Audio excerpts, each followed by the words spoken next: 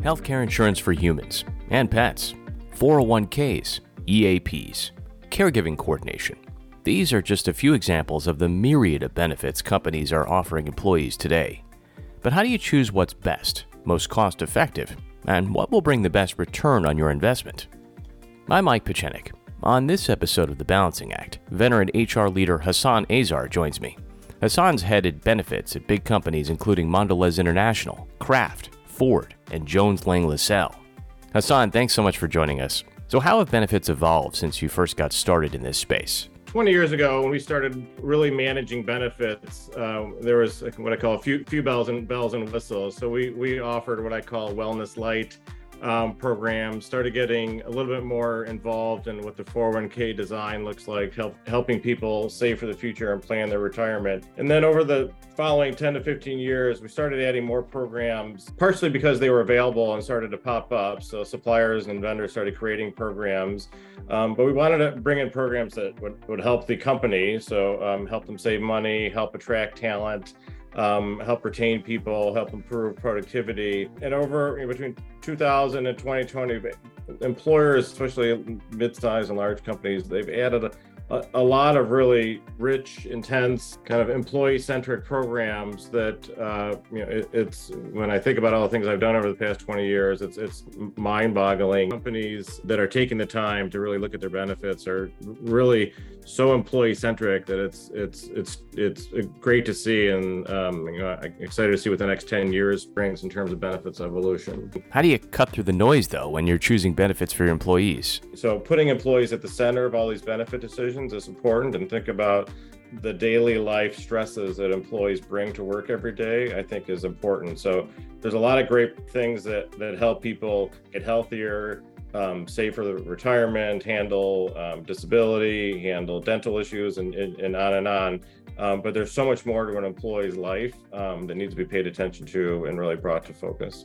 So we know healthcare costs have gone up exponentially in the last few years. Hassan, what's your advice about choosing benefits that are cost-effective and will provide ROI? Years ago, there was some academics thought about healthcare in terms of the triple aim. So improving healthcare should be focused on better outcomes in terms of health, better experience for the patient, and then better cost for the system. And I actually use that same equation and lens when I'm looking at any program for our benefits. So it's, am I going to bring in something that's going to bring in a better outcome for my employees? Am I going to bring them a better experience? And am I going to help with cost for the company, either concrete cost or productivity or increased engagement or something? And so these are the three aims I have for bringing in a program. It's a good time to sit back and say, okay, if I look at all of my benefits as a portfolio of services, where am I spending money, and what's actually driving value for our employees, most importantly, and then the company as a whole. So I know with the recession around the corner, possibly a lot of benefit leaders are under stress right now because they're being asked to either hold back on adding new benefits or justify programs that they put in the past. And so you definitely want to protect all the investments you've made, but think about what was and is the right investment for our company. So how can benefits leaders use data to keep themselves honest about what's working and what isn't? You can't guess on how your programs are working, but one of the things I always stress is dig deeper. Your vendors are going to once a month, a quarter, or a year throw a binder at you or a data packet saying, here's what's going on with your program. And they will show you what they want to show you, which might be missing, some key elements. So step back and look at what's working overall with all of our benefit programs. Where are our programs heading? What are some of the solutions you've implemented that employees may have touched once and have never gone back to? And either run some focus groups or survey your employees or just talk to them in the hallway saying, what are your thoughts about some of our current offerings? Why would you use or not use something? Don't track registrations because it doesn't matter how many people sign up for a program. It's how many people are using a program consistently and then stick with it. I also want to know people that drop out of a program. So I would track that too. Depending on what the well-being program is, they will ask employees or measure what impact it had on their lives. Like, did they change behavior?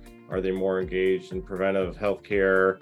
after using a program? Are they getting the healthcare screenings they need? Do they have reduced stress or anxiety if it's mental health focused? Look at it's a before and after. So what did my employee population look like before, and what kind of impact did it have on the users, and how many users are there? So part of that impact and return on investment includes how productive the benefits make your team, right? So what kinds of benefits would you say help support that goal? There's definitely an opportunity to really add programs that will help employees with their day-to-day lives, because you want your coworkers to show up to work really focused on what their tasks are, not worrying about all the issues that they have left behind at home and with their relatives. Well, thank you, Hassan Azar, for joining me on this episode of The Balancing Act.